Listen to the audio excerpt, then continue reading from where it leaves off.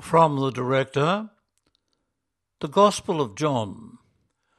When we were ordained over 50 years ago, we had to choose a quotation from Scripture to put on the holy card to be handed out on the big occasion. I didn't have a favourite quote, but I picked the one out of John's Gospel where Jesus says, "I have come that you may have life, life in all its fullness."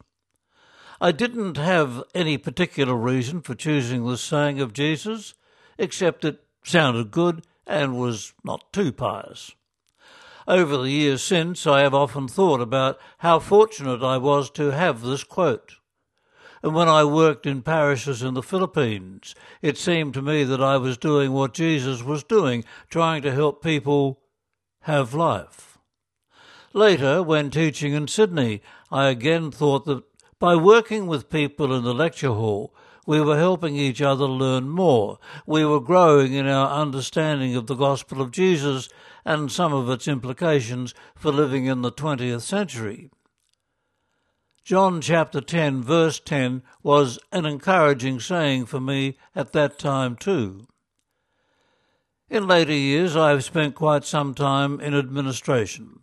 Sitting in front of a computer most days, dealing with emails may not seem much of a life, but I was part of the network of Columban priests and lay people inspired by the mission of the Columbans, and this gave me a great sense of purpose. It was life-giving.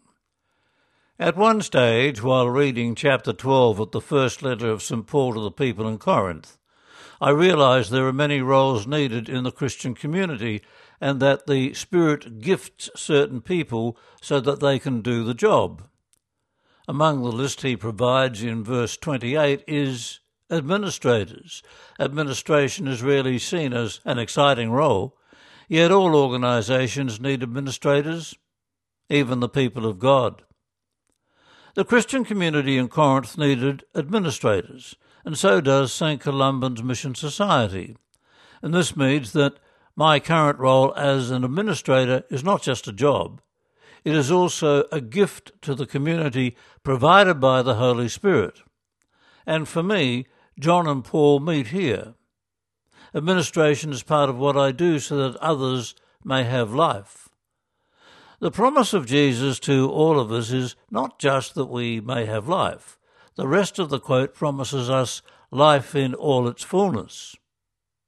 I am sure I didn't know what that meant when I first chose it for my ordination. I am not sure what Jesus means even now, although there is another quote from John that I like. At the Last Supper in John's Gospel, Jesus gives a long farewell talk to his disciples. In chapter 17, verse 23, he prays to the Father, "With me in them and you in me, may they be so perfected in unity that the world will recognize it that was you who sent me and that you have loved them as you have loved me."